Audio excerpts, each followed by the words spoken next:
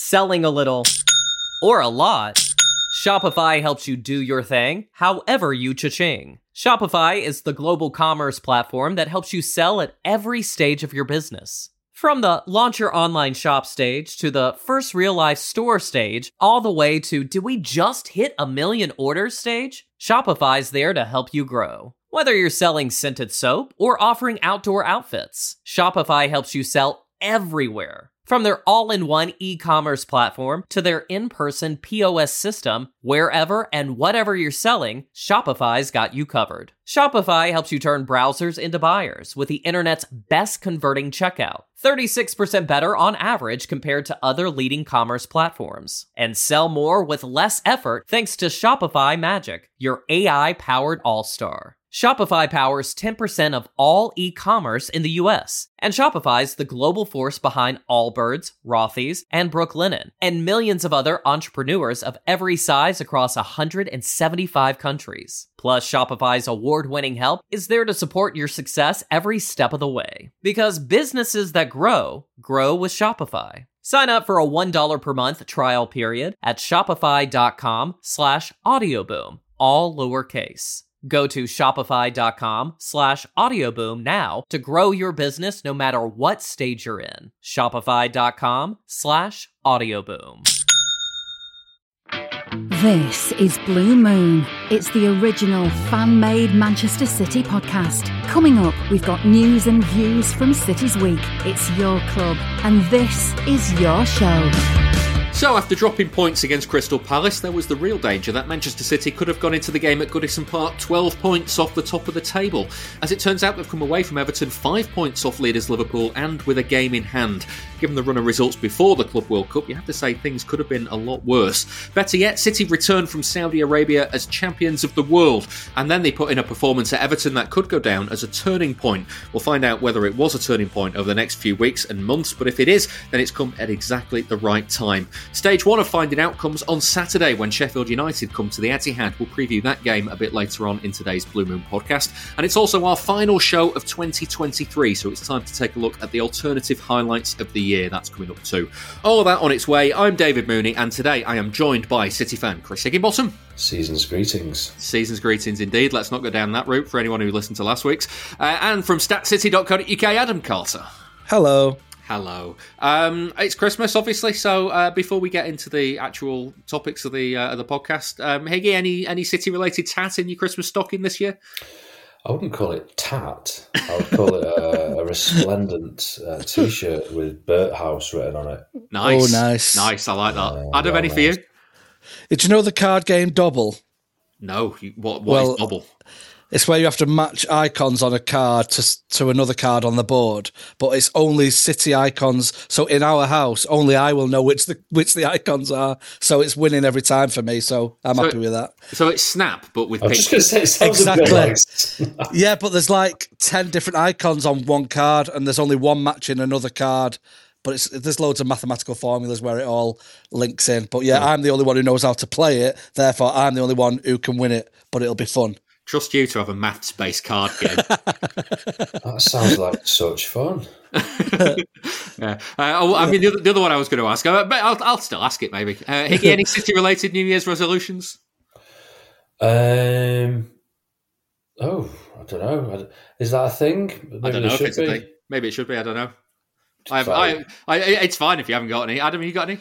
I'm just going to stop writing them off every time we concede a goal, because that's very often. But also, we've now got history to back us up, so that's my New Year's resolution, to stop crying as soon as we concede a goal. Well, speaking of which... No, segue. Yeah, segue in. What I mean, speaking of which, let's talk about the Everton game. You see what I did there? Very, very smooth, wasn't it? Very nice. Very Seamless. smooth.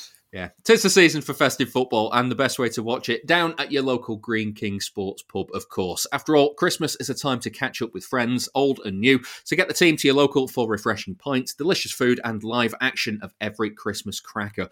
Every fixture from TNT, Sky, and Amazon is live at Green King Sport. That means wall-to-wall action on the huge HD screens. Head to your local Green King and watch every winning goal, top bins volley, and dodgy VAR decision in an atmosphere worth sharing. Download the Green King DraftKings Sports app, and you'll receive 10% off drinks every single time there's sports on the TV too.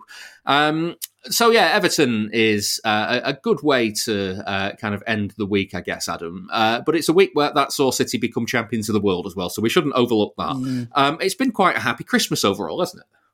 Yeah, considering the form we were going into that tournament in, I think it's kind of a bit of a turnaround and a bit more like the City of old. If you go back to last year or so, in the way we've controlled games, which obviously has been lacking before that. So, yeah, a nice present under the tree from Pep and the boys to bring that title home. Not the most important title externally, but I think internally it just gives you so much gravitas and so much belief that you can now call yourself the best in the world. And I think that will now springboard us. So I'm happy with that, yeah. Yeah, it's almost odd, isn't it, Higgy? Because like a lot of people would say, yeah, but we know City are the best team in the world before this. And now it's actually been officially rubber stamped. Everyone from the outside is going, it's a Mickey Mouse Cup, isn't it? Well, it's always the way, isn't it? I mean, we've been saying we're the best team in the land and all the world for quite some time.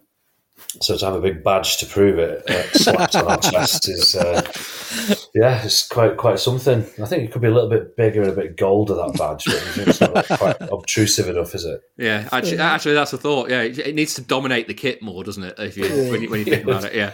Just spray the players gold like post boxes.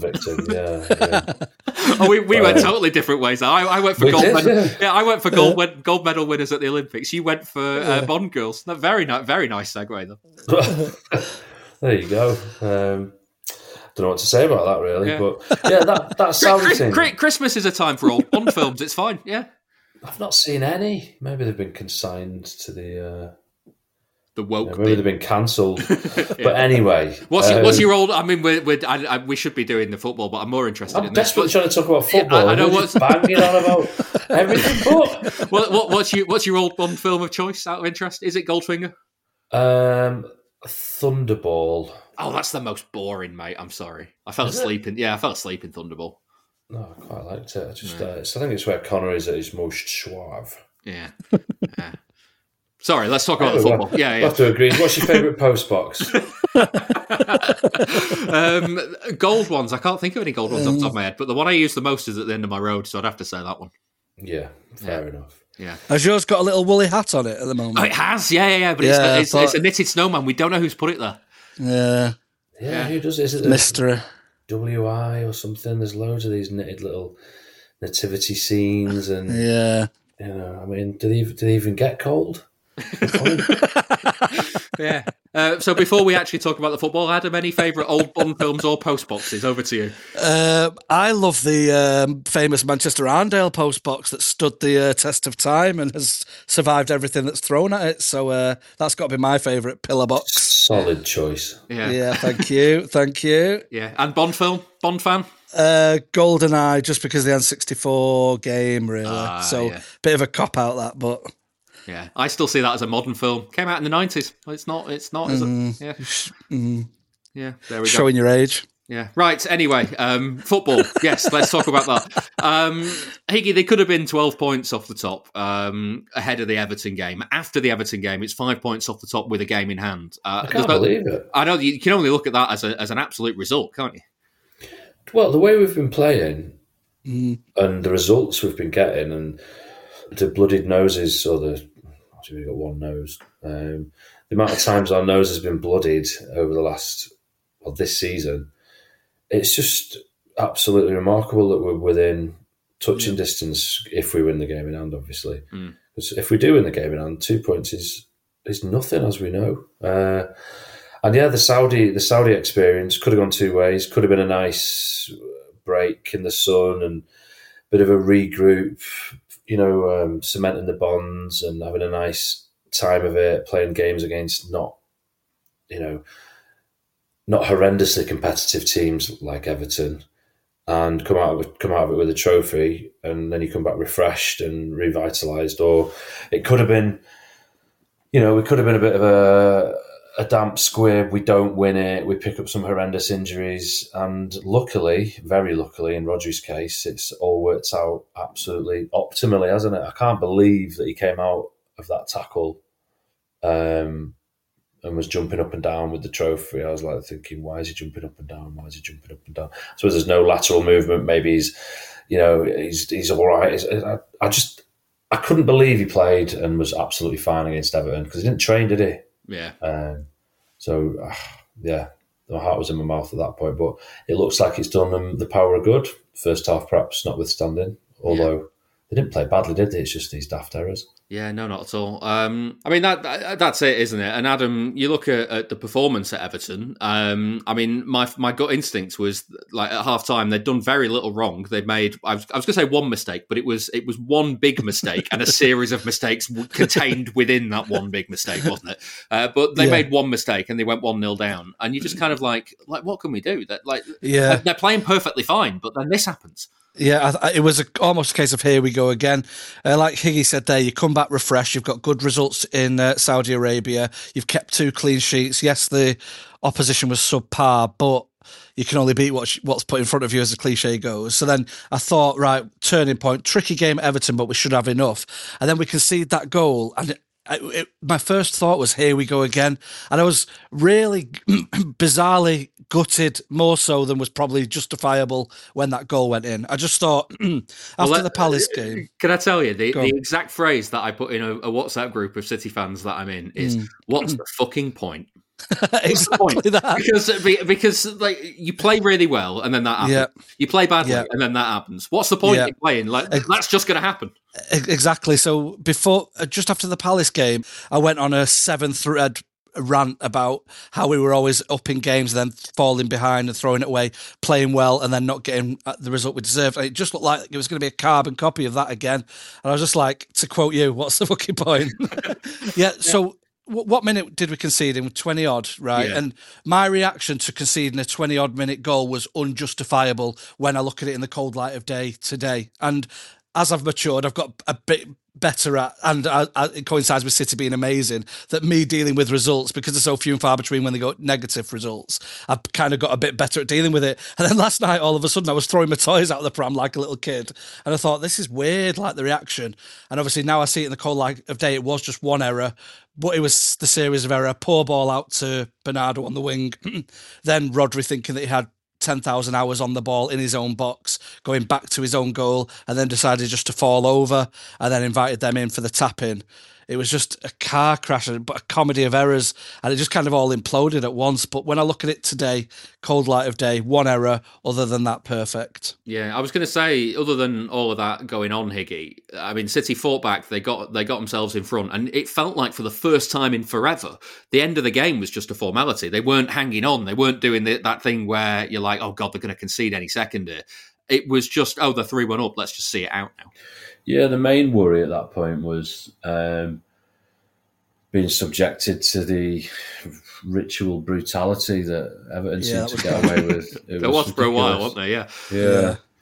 I mean, there were times where, I forget who one of their forward, I can't remember his name, but there was an occasion where their forward fouled 2 of our guys in quick succession and got a free kick. So how's that happened? And then Grealish got booked after being continually targeted, and he got booked for he got kicked and fell over into someone. I made a clean tackle while falling over. I don't. Yeah. It's like, oh no, you headbutted him in the thigh. No, I've been tripped up, mate. And he got booked for that.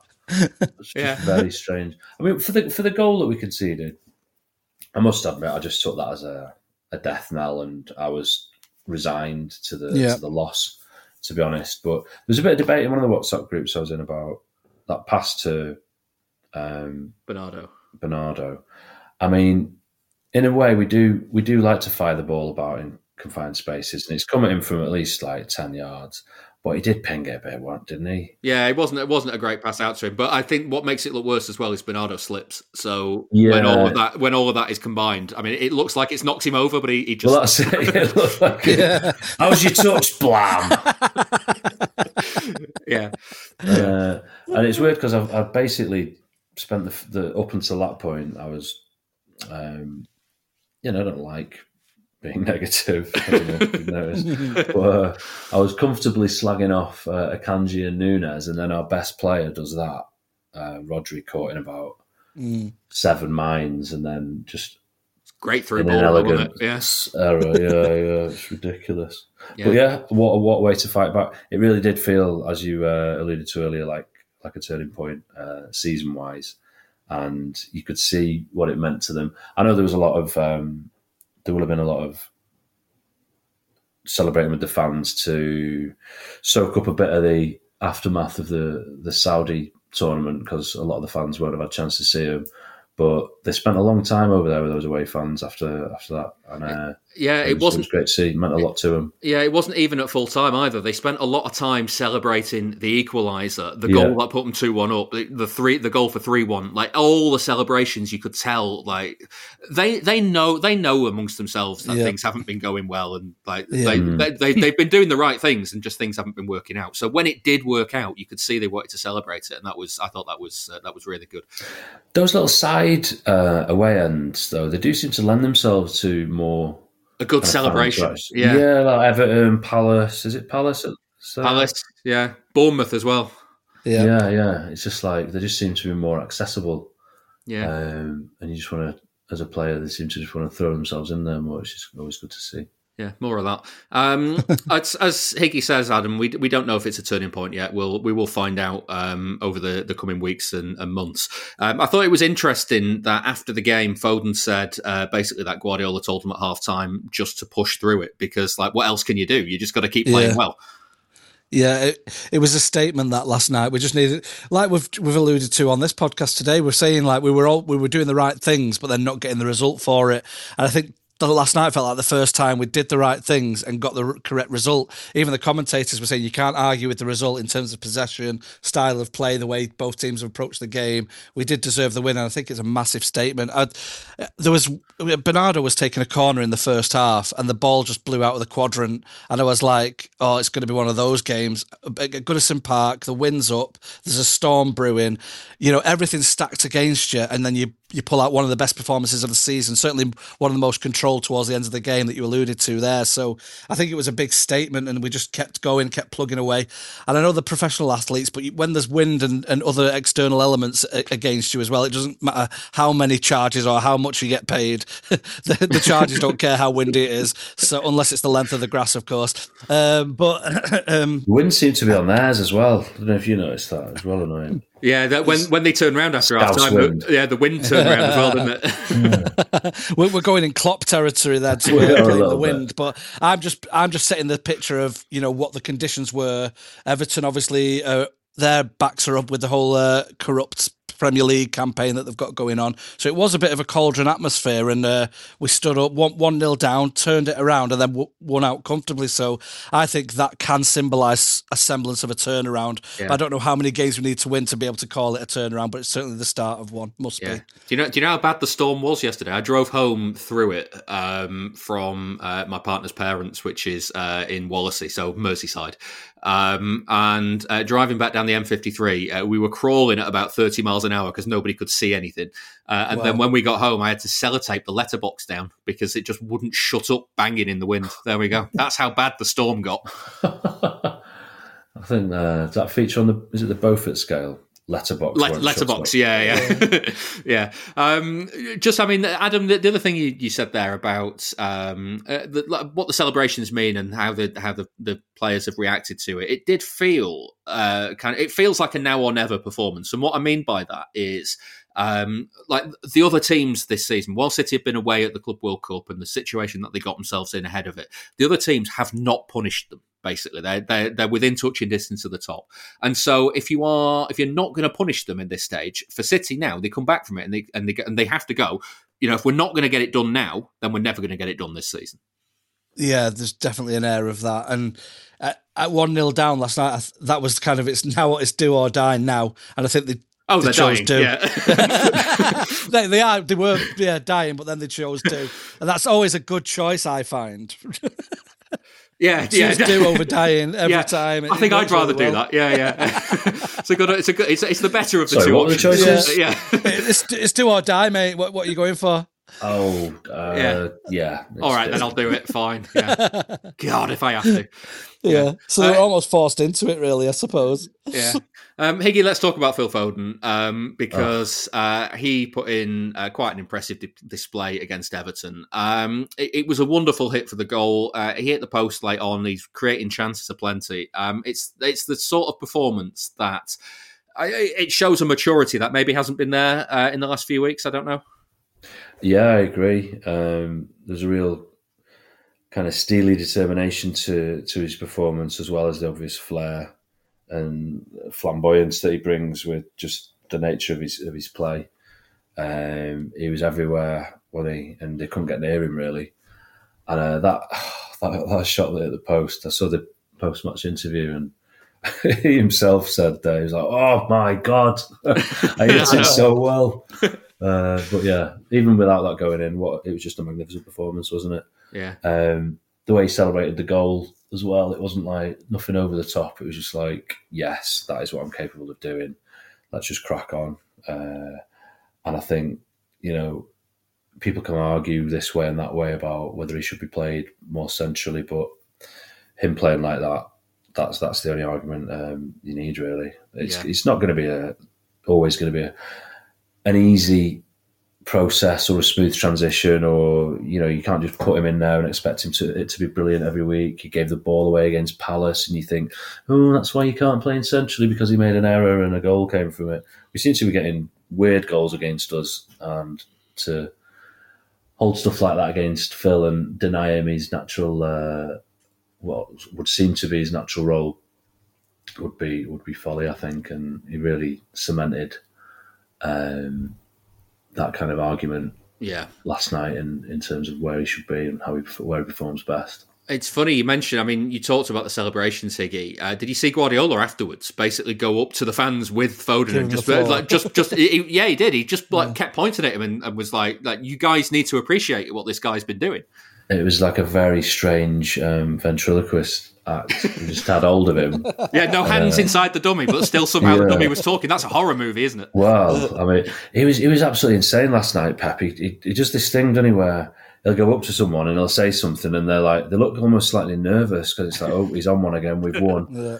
And then he says something to them, and it's like he waits for them to react, and when they're just about to say something, he grabs them in a headlock and gives them whiplash and then donkey rubs and then throws them towards the fans, and it's just absolutely mental. But I love him. Yeah. Adam, for you, when you watch a Foden performance like that, obviously, like Higgy referenced the Palace thing, and I've been critical of Foden not having the defensive work in the centre. He did again against Everton. He gave the ball away a few times in those areas, but at the same time, you look at what the rest of his performance brings. It really is a balancing act about what you want, isn't it? Yeah, and I think when Stones went off, I was looking around the pitch for leaders and someone to grab the game by the scruff of the neck. And I feel when things haven't been going our way recently, we've not had someone to grab the game and literally say, right, I'm dictating this, I'm deciding the way this game's going to go. And for Phil to be that person last night, because I think he was quite quiet in the first half, but that might just be comparing him to his second half performance, which was out of this world. He had that little foot effort, didn't he, where he nipped in. Oh, yeah. Yeah, and then I said, absent in the first half, but ran the show in the second, and some people disagreed with that online, which is absolutely fine. But I think I was just comparing it to his second half performance, and just to see someone grab the game by the scruff of the neck, to be that young, to be homegrown, to be one of our own, to be as geeky and cliche as you can with that saying. I just think it was perfect that it was him, and I feel like it was an easy jibe to throw out after the Palace game, saying, "Oh, that's why you're not playing central." I was guilty of it myself in the throes of the annoyance of the full-time whistle, and then he goes and proves that actually I know nothing, and he knows best. And if he wants to dictate the game, he's going to do it. And long may that continue, because I think he's the right man in De Bruyne's absence to do that kind of role in the middle, rather than we've tried and persevered with Alvarez. That's just not his role, and I'd like to see Foden doing that now until De Bruyne's up and running, and then let's just have two of them and go all out attack. Yeah. Let's clean up another few bits from the Everton game. I'm surprised that it's had as much traction as it has this, Higgy, but I don't see how there can be any controversy over the penalty, because, he saved it, didn't he? It was the best save from an Onana this season. I mean, I don't. You can. Oh, nice. Very good. You've been waiting for that one, haven't you? Yeah. I wrote that last night, and I've not stopped thinking about it since. I mean, the thing, what's up for debate there for me is the rule, rather than whether it was a penalty or not. Under the current laws, that's a penalty. Like, debate till the cows come home whether that should be a penalty. Whether the laws should dictate that that's a penalty. The way the game is at the moment, that's a penalty. I mean, I suppose Michael Owen was saying about it's not even that far out from his body. It's like it's above his head. I think Sorry, controversial. Michael Owen said something. Daft. Yeah, but that's a man who doesn't like movies. So how do you value his opinion? It doesn't hold any sort of credence. If you say I don't like movies, I still get it. He thinks throwing an apple into a bin is an act of daring that showcases his striker's instinct. Yeah, it's a man who's clearly never seen a Bond film, so he wouldn't have enjoyed the start of the podcast. So he's not still listening to this. But in terms of what actually is handball, there though, Higgy, I actually disagree with you. I think that's always been a penalty. Possibly, yeah. I mean, the point I was trying to make is that it's not very controversial. Ultimately, yeah. But yeah, maybe I suppose. You could say he's not able to get his arm out of the way under old or new rulings. But, just when you're trying to block the ball, don't have your arm in the air. Yeah, it's always been the case for me. Adam, afterwards, Sean Dyche was... his line was that it's not... how could that possibly be deliberate? And I think I think we as football fans and football people in general have started to misuse the word deliberate in this situation, where you are deliberately putting your arm in a place where it could get hit by the ball. That is the deliberateness of the action. It's avoidable, isn't it? It's avoidable. It's avoidable. It's not this. People use deliberate as in, he's seen the ball and he's wanted to hit it with his hand. That's like. No handball is that situation. Deliberate for me is putting your hand in a position where it could cause a problem for you.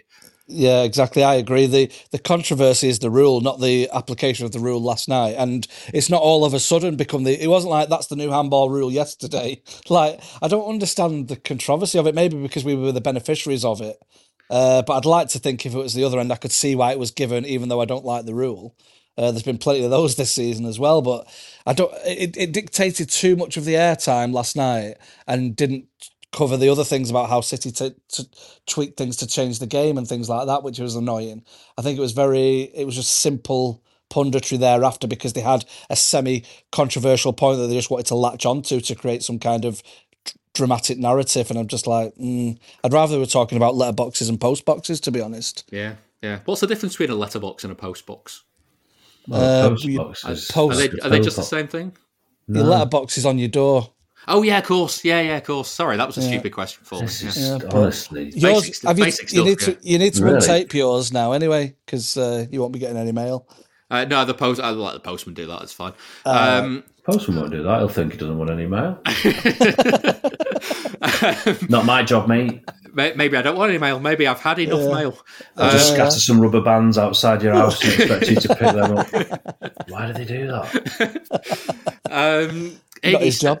Yeah, not his job. It's literally his job, that's caused him to be there. AG1 is empowering people to take ownership of their health. Designed by scientists, it's a comprehensive and convenient blend of over 70 high-quality ingredients. AG1 is a powerfully simple supplement with vitamins, minerals, whole food-sourced nutrients, and more in a single scoop that takes seconds to mix each morning. It helps you support your brain, heart, energy, and immune health. While we all have a degree of individuality, science tells us that the human body is interconnected, which is why AG1 contains over 70 ingredients to support your baseline nutrition. Drinking AG1 is the best way to feel reassured that you're supporting your body with a broad range of nutrients that it needs. It can help with your stress and mood balance. That's down to its powerful plant extracts, adaptogenic herbs, and antioxidants to help you support your metabolism and promote mental clarity, alertness, and better focus. It can also help with your immune health too. AG1 is your daily dose of vitamin C, zinc, functional mushrooms, and more. You can make it an effortless daily habit. When setting intentions, consistency is the key, and building healthy habits can be difficult. That's why AG1 is designed to be as quick and simple as possible. One scoop, once a day, mixed with water. It takes less than a minute and tastes great too. If you want to take ownership of your health, try AG1 and get a free 1-year supply of vitamin D and free AG1 travel packs with your first purchase. Go to drinkag1.com/Blue Moon. That's drinkag1.com/Blue Moon. Check it out. You can listen to the show ad-free by joining our Patreon, patreon.com/Blue Moon Podcast. Iggy the Stone's injury didn't look good. He left Goodison in a boot, protective boot. In the back of someone's car. Yeah, maybe Like he did. Reservoir Dogs. Yeah, that's why it didn't look good. He's now in a field. The assistant couldn't flag because of the protocol. He got injured. It's one of is it more than one of them things, or is it just like another annoyance because it's again Stones this season when you've been waiting for him to come back? He's been injured again. Crystal. There's a Mancini line on it. Was it? I don't remember. Can't remember who he said it about. Was it Richards? Made out of crystal, made out of glass. Yeah. It's just ridiculous. I watched that a few times, like the incident, and I couldn't for the life of me work out how he'd done it, and at first I couldn't work out exactly where he'd hurt. I mean, I know he sort of went toward his ankle, but I thought maybe he's twisted his knee. Because, he was going one way and he's managed to spin round in the tackle and clear the ball the other way. Great tackle. Yeah, it was. Completely unnecessary given that the player was offside, but I mean, that's a separate argument.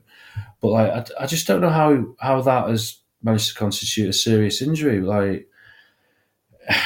I love John Stones. He's a brilliant footballer, but he's so injured. Right? How do we stop this? Yeah, it's just frustrating, isn't it? I mean, then after all of that, Adam, I was ready to write everything off at that point. Half time, 1-0 down, Stones off injured. Akanji stepping into midfield. I saw he came in for a lot of flack online, but I thought he played really well. And I'm wondering if I'm wrong here. I thought Akanji was good. Higgy, do you disagree given the noise that you just made? You probably feel more strongly about this, so I'll let you go. Well, I will do if that's all right. I mean, every time he made a mistake, I wrote it down, and he must have made about 6 really stupid errors. Not just you try to make a pass and it just goes wrong and it goes to the just stupid stuff where you're barging into someone knowing that it's going to be a foul, and what part of you doesn't understand that if you carry on doing that, you're going to foul them and it's going to turn the ball over to them. It's going to be dangerous. It just keeps making daft decisions. It's really helped us when Nunes went off. Nunes as well. Oh my God, so frustrating. I can't get past this feeling that he's not of the required level and he's a bit of a coward. I just can't shake it. I watch him wanting him to dissuade me of that opinion, and he's not done it yet at all. I think he did one good thing last night in the box, and it was like, oh, that was quite handy. And the rest of the time, every time he gets the ball, and I know he's not, you don't expect everyone to do something amazing every time they get the ball, but it's always the easy way out. It's always something,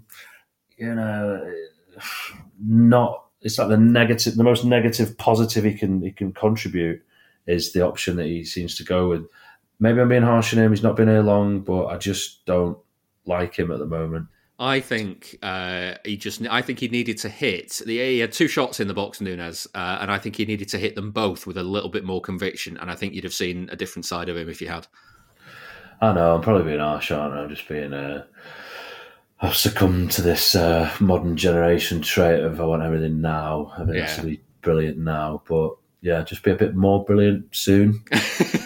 Yeah, Adam, Akanji for you. Like I say, I thought he did well, but I'm willing to be told I'm wrong.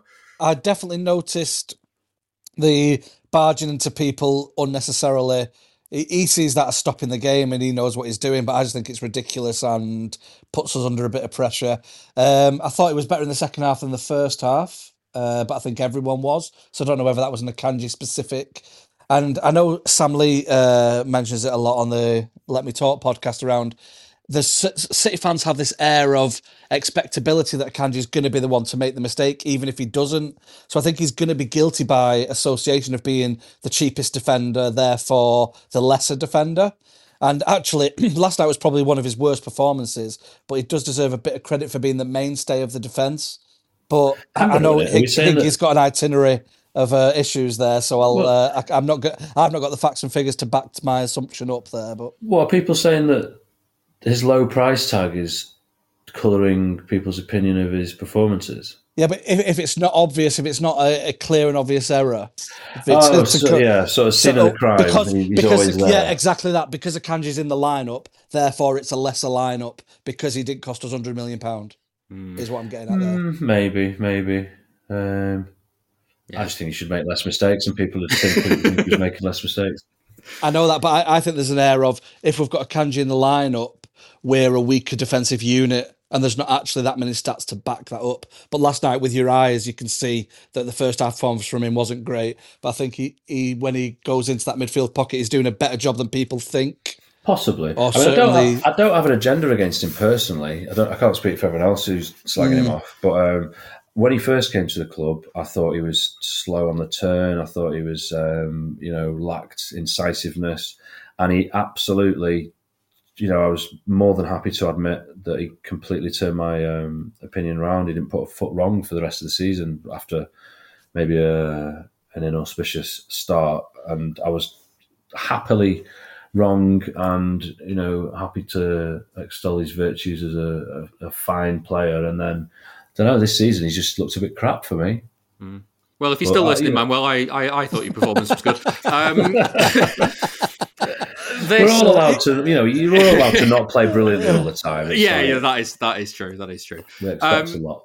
This is our final show of 2023, so it's time to look back over the alternative highlights. Kieran Murray curated a lot of this list, but sadly he was ill on the day that it came to recording it. So Don Farrell stepped in to join me and KC to talk through the lot, starting with Grealish at the treble celebrations. He's just unbelievable crack, isn't he? He's just a top bloke.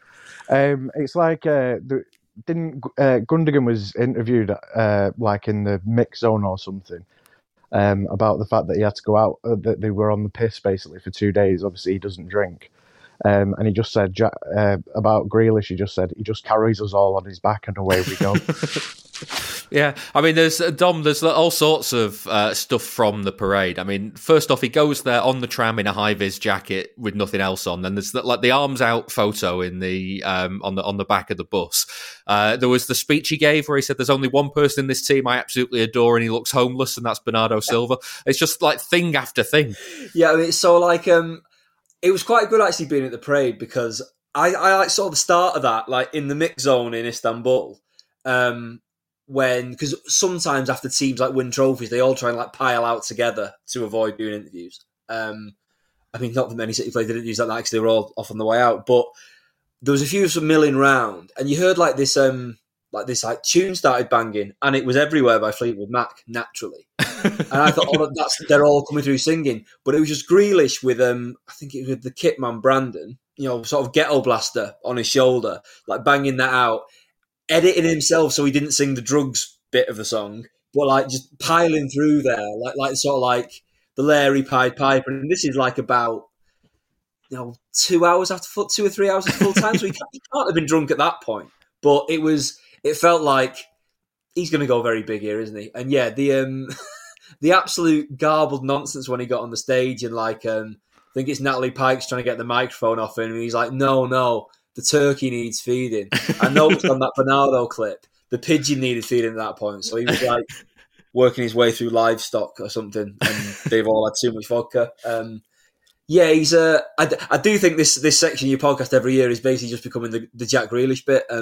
He's good fun, isn't he? He is. I mean, the best of it is though, KC, is it's not even Grealish. I think the best of the treble celebration isn't even Grealish's thing. It's he's the victim of this, where they got Ruben Dias to do shots for the first time ever, and he took 2 shots and was sick in Grealish's mum's handbag. Yeah, you talk about settling into English culture, just absolutely spot on, really, wasn't it? But. Yeah, he's too prim and proper, isn't he? He has to be getting on it really, like the rest of them. So yeah, I can imagine. When that story came out, it was a major shock because he'd be the last person you'd expect to be like that, really, wouldn't he? Yeah, had to go and buy Grealish's mum a new handbag. Have you ever been sick somewhere that's embarrassing, Casey? You must have been, surely. Yeah. Where should I start, really? Yeah, just loads and loads of different places. Yeah. Dom, the handbag story obviously comes off the back of the dressing room thing of watch me Gucci bag as well from Grealish. I think was that FA Cup final. He was probably still annoyed about the handball, to be fair. Yeah, not surprised. But like of all the fashion things, it has to be Grealish. Have you seen his? Did you see his dinner table for Christmas this year? I haven't. The only one of him I saw was like a fairly normal picture of him and his other half doing Merry Christmas. So I've not seen the fixtures and fittings at Shea Jack, as it were. Now he looks like he's living in like a furniture magazine. It's just like it's the most upmarket thing you could possibly imagine. What kind of furniture magazine are we talking? Are we talking like IKEA? No. We're talking high end. Like I mean, what's it? Oak Furniture Land? Is that high end? I don't know. It can't be high end because we've got some oak furniture and stuff in our house. All right, fine. That is this carrying on his Home Alone thing that he's now like got the McAllister's house? I know he did like the Home Alone 2 tour in New York. He's like maybe that's what he's going for. Maybe because that's high end, isn't it? Because like Kevin's dad must be an arms dealer, mustn't he, or something? Because where does all that money come from? Yeah, anyway. I don't know. Yeah, it's a disgrace, that house. Like I thought all Americans lived in those houses when I was a kid. Yeah, it's exactly that. I want to finish with, of course, because why wouldn't I? The images from the treble celebrations. I mean, purely. I'm not going to lie, Casey. It's just thirst. Dias, Grealish, and Haaland shirtless in the rain. Oh yeah, I can't blame you. To be fair, you know they turned me nearly. Do you know what I mean? I was so annoyed. You know, I went because we went to the parade, and I'd been working and I rushed over to get there. It was absolutely lashing it down, and I stood. You know, the bit of the Arndale where the outside boots, basically, where where you can stand under cover, and it was the corner of the bus tour, and I was like, I'll just stand here and kind of watch the buses from here and stay dry, and everyone else was just enjoying getting piss wet through. And if I'd have just run round the corner and got piss wet through, I'd have watched Dias lift the trophy up,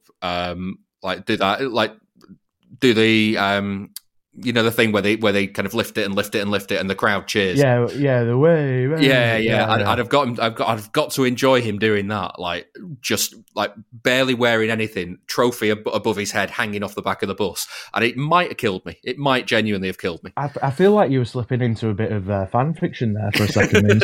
I nearly did. Have you seen that woman who I've not seen it for a while, who writes like De Bruyne and Grealish fan fiction on Twitter? I got a reply off her once when I'd done like written a Jack Grealish piece. It was like that's a pretty left field interaction. But no, with Dias, he was topless, but he was wearing all 3 of his medals, wasn't he? Which does, as much as the vomiting in Jack Grealish's mum's handbag is very out of character, wearing nothing but his 3 medals on his torso seems like incredibly on brand Ruben Dias. What wasn't the one last year when he had his underpants modelling gig and Grealish replied to his Instagram with "fuck off, Ruben." Yeah, the 3 medals is pretty fuck off, Ruben. Having said that, though, I don't think anyone will top David Silva in his underpants from a few years ago. That was ridiculous. Yeah. Good Quite. heavens, yeah. Well, while we're being weird, let's turn our attentions to some things the When manager's are we done. ever not being weird? Well, true, yeah, but let's turn our attentions to some things that the manager's done in the last few months. And Dom, let's start at Turf Moor on the opening day of the season, because that whole business of just telling Haaland off on the pitch at half time got a lot of attention. And I was like, have you not been paying attention to Guardiola? This is what he does every single game. Yeah, I mean, a lot of people, including some mates of mine and some guys I used to work with, are pretty big on it's so performative, it's ridiculous, he needs to turn it in. And I do get that, but I think the more and more you watch him, it is like he's just a bit mad. I mean, there was the famous one at Bayern he did with like Joshua Kimmich where he had like a big team talk with him on the pitch. He's a strange fella, isn't he? When you're it does seem more like a compulsion than him performing, doesn't it? Yeah. I mean, there's the performative stuff, Casey, I guess, would be telling the fan to come on and do the job when he wouldn't make that's Newcastle. a bit of crack, yeah. And you know, like, obviously he plays up to it in press conferences and stuff like that. But like, say for example, like, who was the Southampton player? Was it Nathan Redmond? Yeah, Nathan Redmond. Like, that's not performative. That's just absolutely, he's crackers. Do you know what I mean? So I think it's a bit of column A, bit of column B. Yeah. We talked about you being sick before, Casey. Have you had a parking ticket when you've fancied telling the traffic warden off? No, because I barely ever drive, do I? I've got far more luminous sick stories than parking issues. Right. So, what did you feel about Guardiola getting a parking ticket, getting angry about it, and then telling then when the traffic warden asked for a selfie, saying, "No, you've got to pay if you want a picture." Fair play to him. Like, it's quick thinking, isn't it? But yeah, like if you're absolutely wanted, you can park wherever you want, can't you? Because it's like, you know, parking fines just nothing to multi-millionaires, isn't it? So it's the multi-millionaire version of pay and display, isn't it? Yeah. My initial reaction, and this is a right like miserable thing to think. I was just like, we should have the model that they have in Finland, where the fine is based on a percentage of your wages. Right, like a percentage of your earnings rather than like a set flat fee. So that's how boring I am. Yeah. Was it Balotelli, Dom, that was just leaving cars all over Manchester because he could afford to? It wasn't all over Manchester, was it? It was. This is the funny thing about the Balotelli one. Wasn't it like the same spot on King Street outside San Carlos? It could have been. Because it was like sort of Christmas every day for traffic wardens, and it's all Balotelli. It's where he used to go and eat all the time, and he'd just been his car on a double yellow. So it was like, it was effectively his parking space. But yeah, like you say, it's multi-millionaire paying display. But yeah, he like racked up dozens and dozens of them, didn't he? Yeah. Sticking with Guardiola, Dom, you've been in a fair few press conferences, throughout the year anyway, but in the start of this season, there's a list I've got of things he's done in press conferences that I just want to rattle through. So, taking back the idea that Mateus Nunes is the best in the world. He said, good food needs time to cook, put it in the microwave. It's not the same. That was about fixture congestion. He called Hwang the Korean guy, and then Hwang went and scored the winner for Wolves. Fred Caldera asking him about who should win the Ballon d'Or, Messi or Haaland, and then him laughing and saying, ha ha ha, you're so funny. There's that, it's just like week after week at some points. I mean, obviously, Pep and Fred have got like a nice little catalogue of these daft things. Like when Fred first grew his moustache, I don't know if this was during COVID when we were doing them on Zoom. Pep said Fred's moustache looked sexy, and there was also, I think you probably would have heard this as well. Like when Fred had gone on to watch Fluminense win the Libertadores, he came back into the City press when he'd lost his voice. He'd sort of been out on the Raz, and yeah, Pep was pretty amused by that as well. Yeah. I do think in general with Guardiola presses this year, like going back to, because Happy Flowers was January, wasn't it? Yeah. And then there was the 115 charges, and I was at the one where he went when he's name checking Paul Dickoff and Julius Caesar and all sorts going on that day. I think it's been his best press conference. He's pretty much been on one all year. I've been racking my brains after the Hwang one, the Korean guy. I can't remember who this was now, but I'm convinced a couple of weeks later he was rattling off some players from an opposition team, and he got to a guy with a fairly complicated name, and he was all over the place with who this guy was, but he just stuck with it and basically thought, I'm not going to say like the Spanish guy or the Italian guy. I'm just going to say some gibberish for this person's name and style it out. It reminded me of that brilliant clip of Eden Hazard when he's playing for Chelsea, and he refers to Shrewsbury as Strawberry. I forgot about that. It's so good because he knows he's halfway through his answer and he's thinking, I can't remember what they're called, but they sound a bit like Strawberry. And he goes, and yes, we have the game against Strawberry, yes. And he just like the yes to the interview as if to go, don't pull me up on this, mate. I know they're not called Strawberry. I don't know what they're called. Yeah. Casey, sticking with the on the pitch stuff, did you see his reaction to Edison's Cruyff turn against Red Star? Yeah, he's just I was watching that and I was just thinking, but at that point in time as well, just enjoy it. We were already easily through. Do you know what I mean? It's like, do you remember when Edison did that the one on the line against, was it Liverpool a couple of years ago? And the only person who was calm in the whole stadium was Edison. Everyone else was having an absolute shit fit. Yeah. Speaking of Edison staying calm, though, Casey, he did nearly kill Sergio Gomez at the trophy parade. Well, I missed that. What happened? He set off a confetti cannon over his shoulder. Oh, fucking hell. Did you see that, Dom? I did. And it was actually, I thought it was an improvement that he sort of nearly killed a member of the dressing room and staff, because a couple of years ago, on one of the parades, I think it might have been the year before this one. Again, what parade, what cup final? But going down Deansgate, he had like a bottle of champagne, and there was a lad sat on some traffic lights, and Edison just nearly cleaned the fella off the top of the traffic lights. So that probably would have been worse than killing Sergio Gomez, doing it to a member of the public. I saw an interview with Jack Grealish recently, and he just said he's just constantly mental. He said, apparently, when they walk through anywhere with a doorway, he just kicks his foot up so that he kicks the lintel. He's like, what are you doing, you nutter? Is the lintel the bit above the door? Yeah. So it's like what he's doing. Does it not support the weight of the wall above the door? Is he trying to bring the building down? No, I have no idea. It was just a short clip of Grealish saying that he does that all the time. He just boots the door frame, basically, the top of it as he's walking past. But how bloody flexible is flexible? Yeah.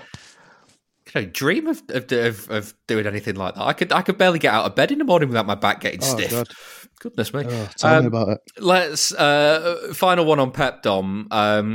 When the goal that Grealish scored at Luton, after City had that string of draws and they were desperate for some sort of victory, they score. They take the lead at Luton, and the Luton fans are up in arms because they want a handball. And Grealish asks Alvarez in the celebrations, did it hit his hand? But Guardiola knew all along because he was pointing to his chin at the Luton fans. Yeah, at this time of year, can you imagine Guardiola doing charades? It'd be so intense, wouldn't it? Because the thing is, it does look like he's, and this is great for audio, obviously. It looks like the way he hits his chin. It looks like the thing people used to do at school, where you put your tongue in your bottom lip and go. It looked like he was doing that to the Luton bench at first. Well, you see, the thing is, he'd already been wound up by that awful decision for the Bernardo foul throw before that, hadn't he? Yeah. So he was already highly strung. So he's explaining the rules to everyone at every point in an animated manner. Yeah. The laws, Dom. The laws, not the rules. Of course, yeah. I've got in trouble with that talking about cricket this year as well, with laws and rules and the spirit of the game. Get out. Yeah. A couple of Grealish ones on the pitch from recently, Dom. The Club World Cup, I don't know how much of the Club World Cup you covered in the end, but there was in the first game, I think these both from the Fluminense game, when the referee was demanding that the ball was in the corner quadrant, and he bent down to touch it twice to kind of pretend that he put it back in. And then the referee asked him again for a third time, and he said, "It's already in there, you fucking idiot." But the thing about that was, he said it so clear. I watched that game in the pub, and he said that so clearly. Sometimes you can't hear commentary in a pub, where there's the load going on. You could hear that clear as day. Yeah, because the commentator then goes, "Well, apologies if you heard any bad language there." Yeah. Good one of them. And then the other one, Dom, was that he denies Ole the Fluminense players, causing that ruck at the end. Yeah, I like him denying that he said Ole specifically, but not denying that. So he was probably going, way, or something. Yeah, all good behaviour in there, because the last 20 minutes of that did get very Copa Libertadores, didn't it? Like there was the tackle on Rodri, and there was a few tasty challenges went in, but obviously Grealish was very much in his sweet spot there. Is Stefan Savic sort of peak of just rustling everyone. So yeah, lovely stuff. Yeah. Speaking of rustling everyone, you sometimes have to kind of get the team round and get them kind of all on the same page. John Stone's making election posters in his bid for captain, KC. But I think the best bit of this is that he then didn't get nominated as captain. Yeah, but that's what I mean. When he didn't get nominated, but surely he knew he wasn't going to be picked if he's taking the piss in that way, or was he being serious? That's the bit of that I didn't get. Yeah, I'm assuming he must have been taking the piss. I don't know. Man of the people, Dom. You're man of the people for John Stones. Yeah, I'm all for it. I just hope that Ruben Diaz never wins the election, because he strikes me as the kind of guy that would win a democratic election and then do away with elections. Yeah, he's definitely a dictator in waiting, isn't he? Big time. Speaking of John Stones, have you seen the clip of Calvin Phillips burning him with a teaspoon on one of the away trips? Did make me wonder whether Phillips did that to Pep's head like last year. That's why we are where we are. It's just a bizarre thing to do, isn't it? Yeah, Dom, are you a proud Yorkshire teaman? Well, I mean, I have lived on the other side of the hills for many years now, and it is probably my only concession to brand Yorkshire is the tea is pretty good, to be fair. All the other Yorkshire Day stuff, I mean, spare me. It's ridiculous.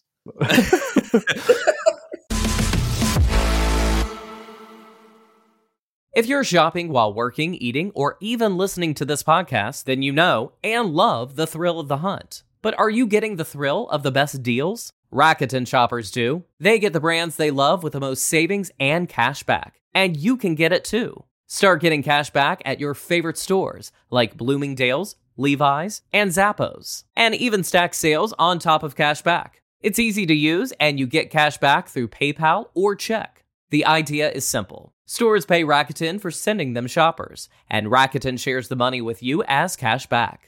Download the free Rakuten app and never miss a deal. Or go to Rakuten.com to start getting the most bang for your buck. That's Rakuten.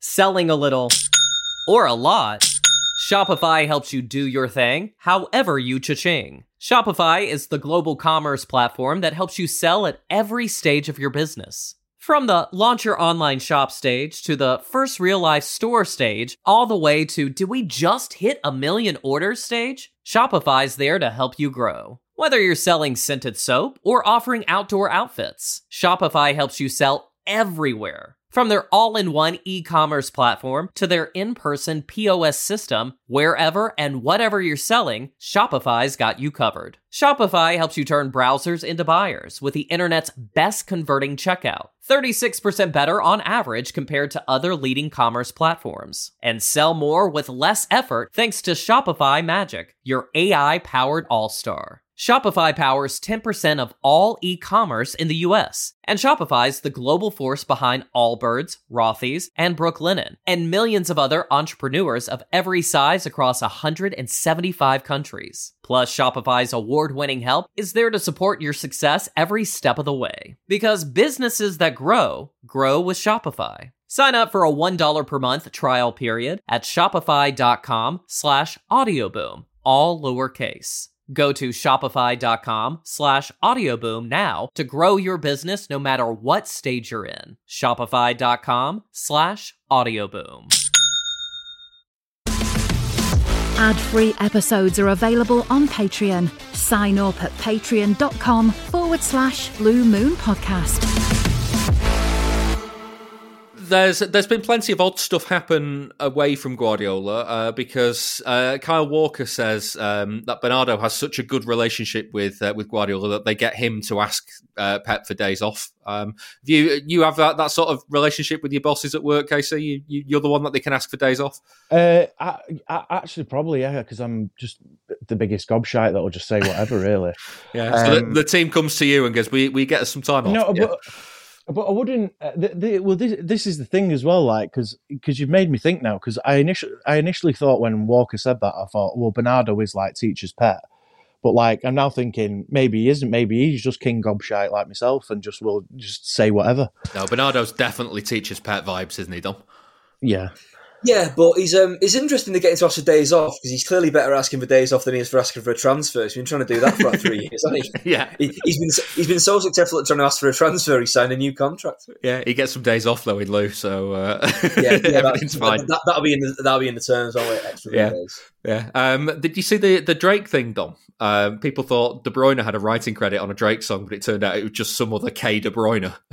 So you say people thought. So I saw the K De Bruyne thing and De Bruyne's quip about it, and I just thought because the way basically Drake is pretty much 70% of footballers' favourite artist, isn't he? And they all move in the same circles. I just thought it was true. Drake's a right creepy bastard, isn't he? He creeps on them all, doesn't he? He just seems like a right gimp. I mean, at least he's got some discernible talent, unlike that I Show Speed character. I thought you were going to say me. But yeah, you said people thought, until I opened your show notes for this about half an hour ago, I thought Kevin De Bruyne had co-written Drake's song. So yeah, call me gullible. And I'm a bit disappointed. I'm going to go and check out some Cohen De Bruyne jazz though. Once we're done here, that's wait to see in the new year. Casey, one of our mates, Macca, went fairly viral with the phrase, it was Buzz Aldrin. Every fucker remembers it was Buzz Aldrin because that whole nobody remembers the second man on the moon stuff. Yeah. Well, you know, like I love Macca to bits, but he loves a bit of low-hanging fruit, doesn't he, for taking the piss out of people.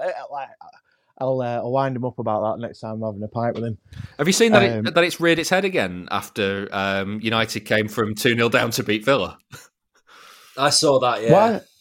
Well, what they came up with? What they started it again last night? Well, after the Boxing Day games, when United came back to beat Villa 3-2 at home, a lot of City fans were posting the 3-2 final day Villa with Buzz Aldrin was the second man on the moon. Oh Jesus! State of it. You spoke to someone who's been on the moon, haven't you? Yes. In my other job, I was trying to get a fellow called Charlie Duke onto 5 Live years ago, but to tell us what it was like walking on the moon.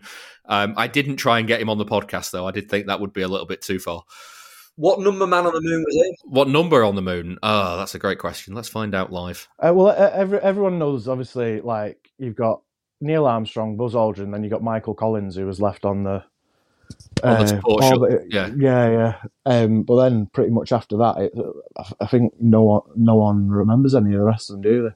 So if Port Vale win a treble in about 100 years, then no one will remember theirs. The other ones people remember are the Apollo 13 lads, and they never landed. Yeah, that's true. You've got to. I mean, what you're saying is that if people want to remember Port Vale's treble, they've all got to die.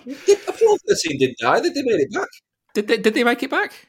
Yeah, they made it back. You're thinking of Challenger. Right? Oh, Challenger. Yeah, no, Challenger was the one that blew up, wasn't it? Yeah. God, this has gone dark. Merry Christmas, everyone. Yeah, Apollo 13 was Tom Hanks, Kevin Bacon, and obviously there were real astronauts' names whose names I've forgotten. Yeah, who says doing podcasts isn't rocket science? There we are. Very well done. Charlie Duke, by the way, the 10th person to walk on the moon. He was the youngest person ever to do it, though. There you go. And people do remember the 10th person on the moon. So, I mean, the sticker's rubbish on several levels, isn't it? Dom, did you see the other viral tweet that somebody found that there was some Austrian Sunday League team that had just ripped off City's old badge? So good. They've gone the parrot, but with 2 heads. I know. Incredible. Yeah, absolutely love that. Yeah, because I know like the parrot has got pretty sort of iconic status now, particularly with like City fans of around like our vintage. Great to see it living on with an extra head, which is odd. There's so many great, like I've got like my own personal parrot. So at my sister's wedding, as a present to me, for doing speech and everything, they got me a hip flask with the parrot on and my name on it. Excellent. It lives on in so many ways. Let's talk quickly about some celebrations because Dom, I'll come to you on Terry Flanagan shortly, jumping on Haaland at Sheffield United. But Casey, I've never felt so old as seeing Doku and the Griddy, because no idea what that was. there was the video City put out of everybody knee sliding at Old Trafford. So Haaland did it, Lauren Hemp did it, Phil Foden did it, and then Bunny Shaw did it. And then the fact that all of us fans after last season just got everywhere by Fleetwood Mac in our Spotify Wrapped. Oh, good. Yeah, well, who didn't love Fleetwood Mac before it anyway? But like, it's just unreal how well that's caught on. Yeah. My only point of contention though is that, like, you see, you know, the OI bit. Yeah. I always go Sunji High, because, like, you know, it's not as good as Higgy singing, you know, he's going to go past you, he's Jeremy Doku, is it, like? But, you know. No, I forgot about that. Eddie Grant, eat your heart out. Dom, you cover boxing in your other line of work. So it was like your worlds colliding at Bramall Lane, wasn't it? It was. It was a Venn diagram with my head in the middle of it, like doing a City game and a British former world champion boxer involved. But yeah, so I was in the press box that day, and I just thought it was just some madhead who jumped on, which of course it was. But I had no idea it was Flanagan. And then it was like one of the fellas who works for our lot in the US who like just does boxing. He goes, "Hey, you're at this game today. Is it this Terry Flanagan?" I was like, "Do you know what? Yeah, it is." Yeah, I think Flanagan was... The funny thing about that, though, is, I mean, it's all relative with boxers, I guess, but Terry Flanagan was seen as like, he was quite a sort of tactically safe and, you know, maybe not the most watchable boxer. Like, you know, pretty, you know, safety first, get the job done. He was the pugilist, is what he's saying. Your classic awkward southpaw. Yeah. But, so some people might say the most watchable thing he's ever done on Sky Sports was jump on Erling Haaland, which would be harsh, but yeah, that was a funny little worlds collide thing, definitely. Yeah, let's take in some other quick social media things because Haaland tweeting WTF after the decision not to give an advantage against Spurs, but then the reaction of kind of like just retweeting the posts where he'd had the scream, where he had his face put in place of the scream on the painting. Edvard Munch's. Yeah. Was good. Then did you see Foden passed his driving test, and then everyone went, "How's he got to this age and not passed his driving test yet already?" 29 when I passed mine. Fair play to him. Because Foden's the type of person to have like gone round the States on a quad bike or a go-kart. Well, yeah, but the tweet by Jordan Spragg, defend it, just coming straight to the point to defend him, says, not everyone's got the money to do a couple of lessons every week and then pay for a test at the end of it, especially when he's got a young family. What the fuck? It's like, it's Phil Foden. So I enjoyed that. And then, I mean, he's not here to defend himself, KC, but Kears, who did a lot of work for this alternative highlights, but sadly isn't well today, so isn't able to join us. He did that. He did his usual tweet of like just making some sort of joke about the lineup, and then for the Aston Villa game where Grealish and Rodri were suspended, he tweeted, "Madness not to start Rodri tonight," and it definitely seems Grealish is out of favour with Pep, and it backfired because of the replies he got. People just do not get any sort of humour at all, maybe on the internet. Does me head in, and especially like Kieran just constantly tweets that sort of shite. Do you know what I mean? You know, this cube never gives us nothing about every referee. I think when this comes out, I'm going to have to tweet, "Strange for Mooney not to have Kieran on the highlights of the year. He must really be out of favour." I think that's yeah. It would, but I mean, only us three and Kieran would get it in the end because you know what Twitter's like. Let's finish, Dom, with a couple of bits of Burton because Checker Trade put an ad up Old Trafford. Where it said leaky roof, tick, leaky defence, cross. There's only some things we can fix. Yeah, good. City might be in their trophy in a couple of years, depending on how the old Premier League case goes. Yeah, Do they still? Is the Czech trade trophy still a thing? Well, is the Czech trade trophy even? Yeah, on is that what took over the auto windshields? Is that now the Papa John's? Or is that Papa John? Yeah, that's the Papa John. It was the LDV vans as well for a bit, wasn't it? Right. I'm just trying to work out if City get chucked into there, if we're going to have another Mansfield moment, that was all. And finally, Casey, United fans still don't get the joke about Welcome to Manchester because Jim Ratcliffe has had a Welcome to Manchester poster. It's because they're just a humorless bunch of bastards, really, isn't it?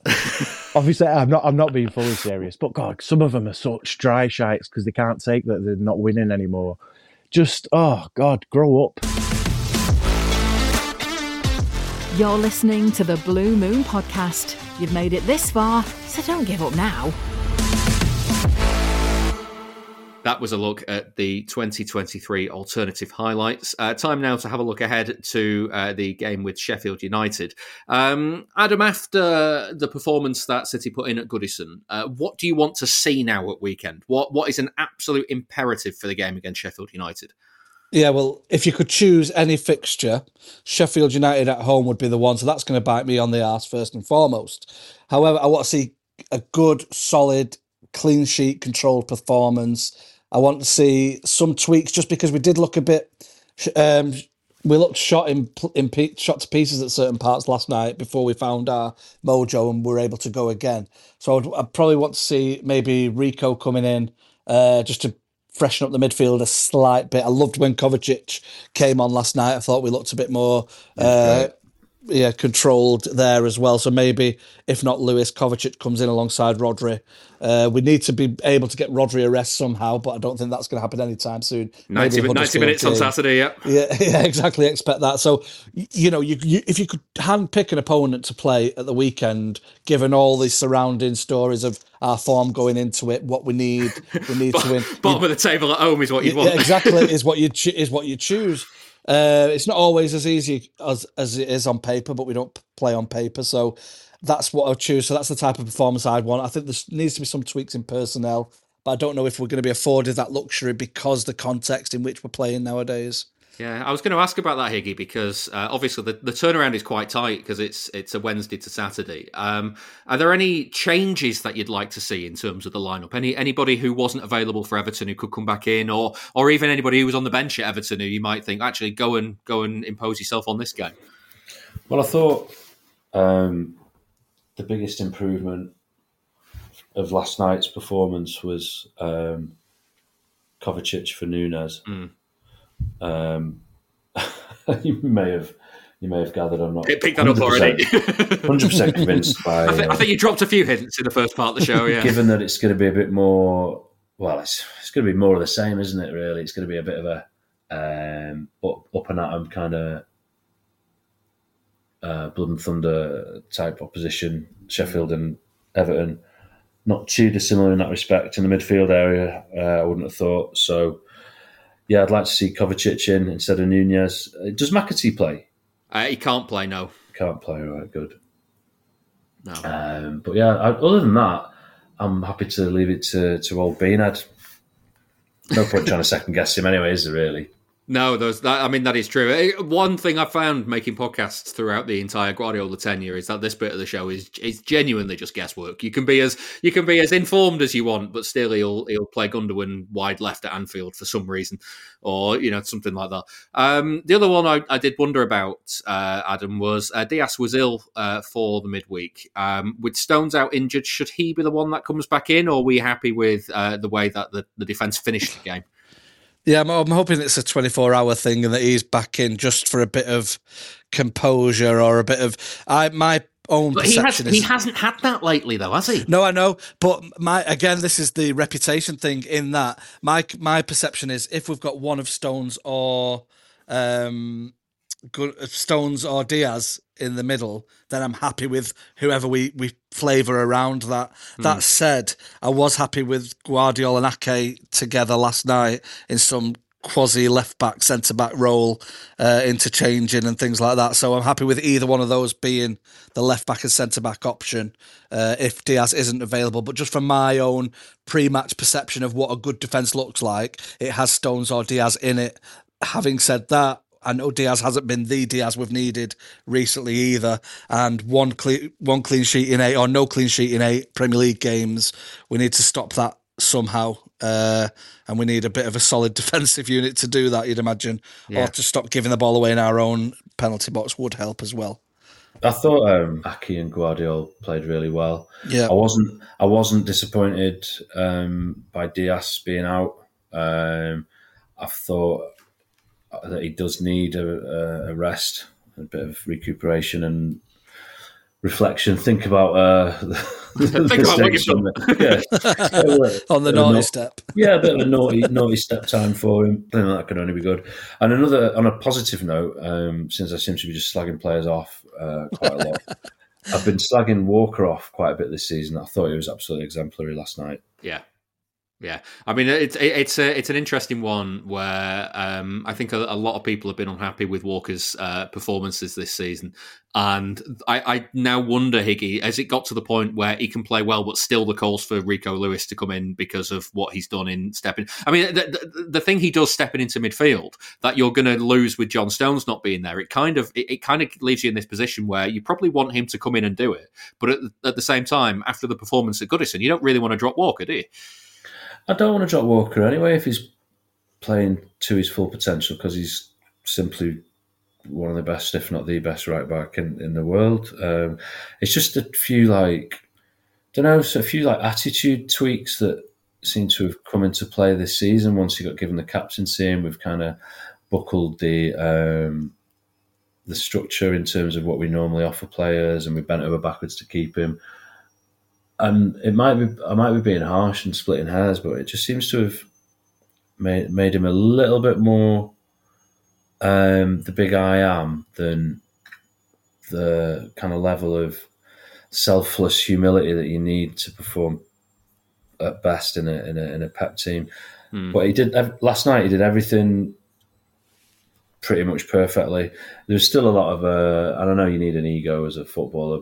There's still a lot of if anything did go wrong, he was always telling everybody near him that it was their fault. And there's a little bit late on in the game where, and this is like an example, although albeit like a microcosm of the whole in the kind of shift that I've seen in him, where he received the ball in the right back position, and there was a couple of what you would think more orthodox, sensible, usual, conventional passes forward to make that he could have just slotted it forward, and then we build a move in the way that we normally do. And he just chose to hang on to it and run across the back four, like probing for a different part. It's like, you don't need to do that. Just do what you do what you normally do. Don't start doing, I'm Kyle Walker, I'm not even going to play that obvious pass because I'm Kyle Walker. I'm going to start slaloming around looking for some kind of Hollywood pass. And that is harsh because, like I say, he was pretty much perfect last night. I thought it was. I was going to say that doesn't fit into the exemplary review you gave a few minutes ago. I know. Well, I said I was being harsh, but it's the most it's an example I can draw on to trying to highlight the point that I'm trying to make in why I've been a little critical of him. Not that any of my opinions mean anything, but we are here to talk about football, and this is an opinion, so that's deal with it, everyone. Yeah. Unwrap that. Yeah. Adam, you mentioned before about the potential to or the need to rest Rodri, I guess, in certain situations. This is definitely one of them games that City could do with getting one and getting him off the pitch, isn't it? Because there's no way Guardiola starts without him, that's for sure. No, yeah, that's got to be one of the aims. I think, like I said, given the context that we find ourselves 5 points behind with the potential to close leaders Arsenal and Liverpool down, you can't be making the type of changes that you might be able to if you were 6-7 points ahead of them. So I think it's a case of get some early goals, get him off the pitch, get him wrapped up for cotton wool, maybe miss the Huddersfield FA Cup game and see where we are in 2 weeks' time in the real kind of towards the business end of the end of the season. Yeah, go and put your feet up, Rodri, before they fall. Yeah, hopefully. Sort of yeah. Right, let's get some predictions on the board. We're on £550 for the charity bet so far this season. One more chance in 2023 to add to it. William Hill is giving us 3 £10 correct score singles on City's games. The winnings are going to the Man City Fans Food Bank Support Group. Their final collection of the year is outside the Etihad on Saturday. They'll be under the bridge by the stadium over the road from Asda between 12:30 and 2:30. Go and see them with a donation if you can.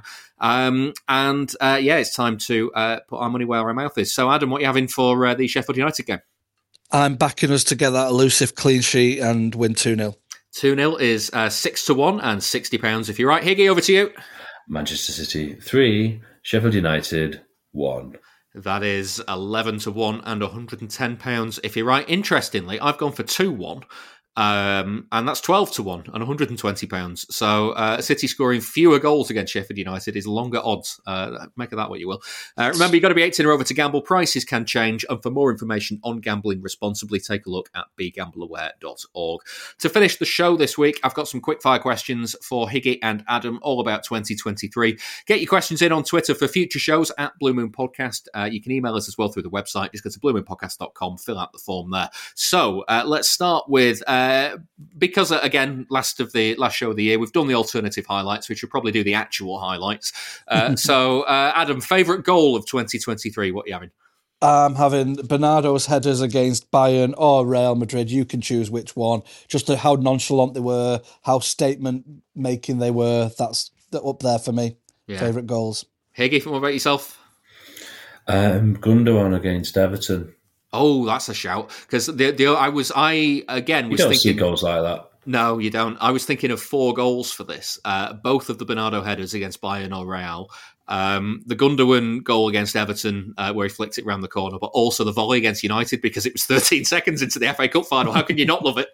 yeah, that was up there, to be honest. But just in terms of just rare and unusual technique, showcasing the talent that he's got, it was just like, I couldn't look past that. There's a lot to choose from, to be fair. Yeah, and I've just remembered as well, Haaland scoring was it a bicycle kick style thing at Southampton? That was on my list as well. That was one of his Limbflingers. Yeah.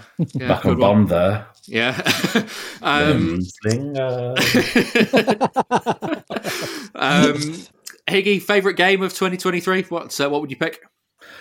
You can't really look beyond Real Madrid, can you? I mean, that home game was probably the best performance, not only of a City team that I've seen, but just of a football team. It was the most beautiful dismantling. It was a demolition. Yeah. Everyone was absolutely on fire. The game plan was perfect.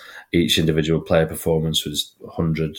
It was just amazing, absolutely amazing, and a privilege to watch. Yeah, Adam, I get that because I would go as far to say that Real Madrid is probably my favourite game of all time in terms of a performance. I think it's the best individual team performance I've ever seen City put in. So it has to be the game of 2023, doesn't it? 100%, no arguments. Yeah, I would like to nod to the Bayern Munich game.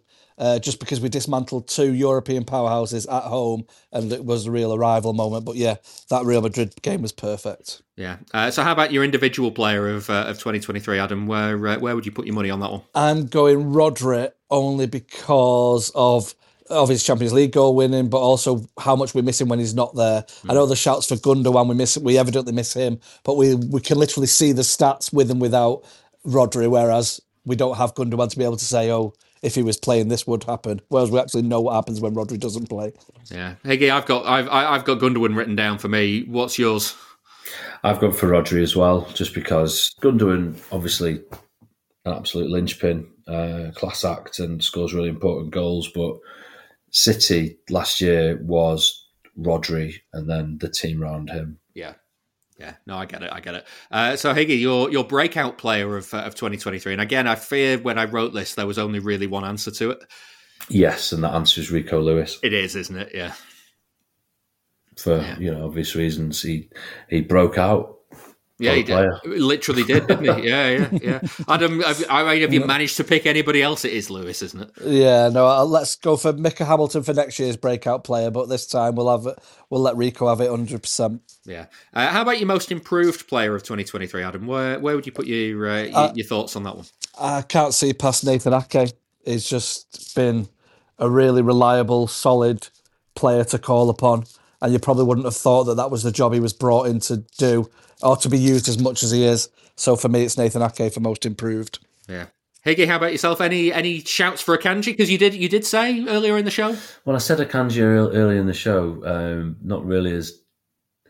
I did say that he'd improved on where I thought of him last season, but he seems to have gone round again. So it would be.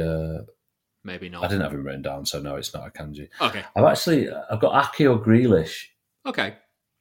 Ake was my gut instinct. I hadn't thought about Grealish. I want to chuck a thought out for John Stones.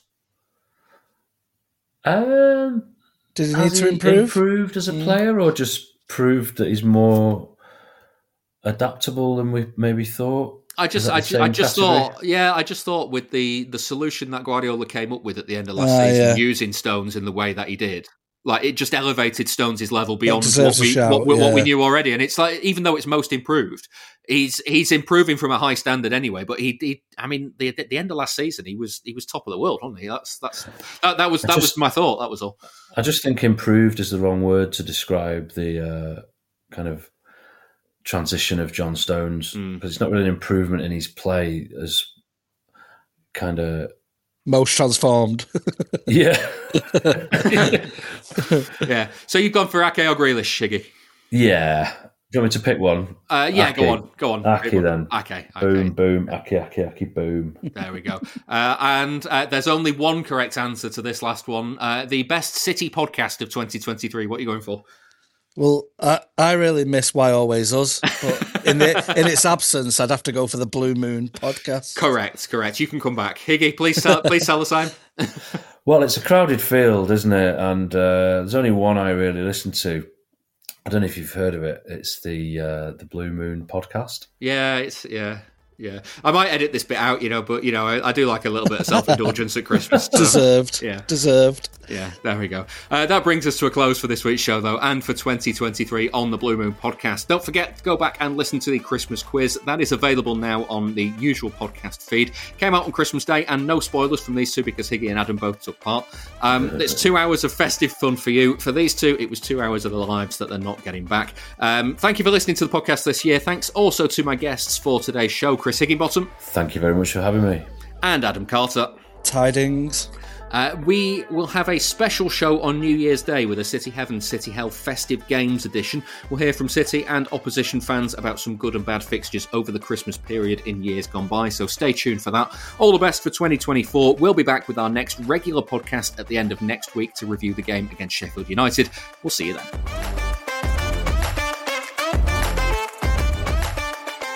That was the Blue Moon podcast. Please give the show a rating and a review where you can. And don't forget, you can listen without the ads by signing up to our Patreon at patreon.com/Blue Moon Podcast. And join us again next time for another episode.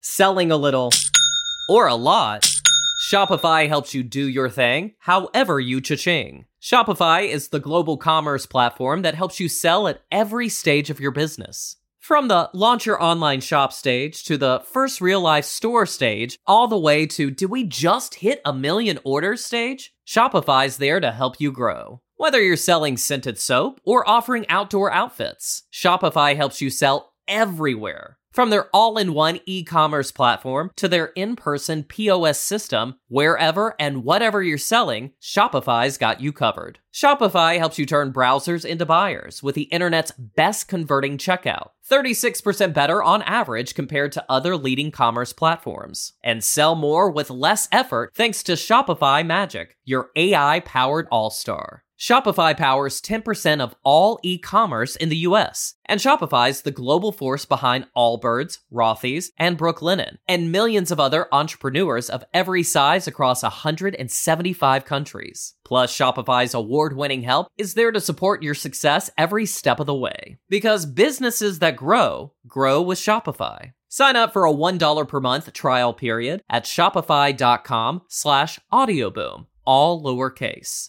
Go to shopify.com/audioboom now to grow your business no matter what stage you're in. Shopify.com/audioboom. With LinkedIn Jobs, we tap into a network of more than 1 billion professionals to help you find quality professionals quickly and easily for any role you need. Marketing wizards? Found them. Software engineers? Found. That project manager I could never seem to hire? And found. LinkedIn Jobs quickly matches your roles with candidates with the right skills and experience. In fact, 86% of small businesses get a qualified candidate within 24 hours. Post your first job for free and get started at linkedin.com/spoken. That's linkedin.com/spoken. Terms and conditions apply.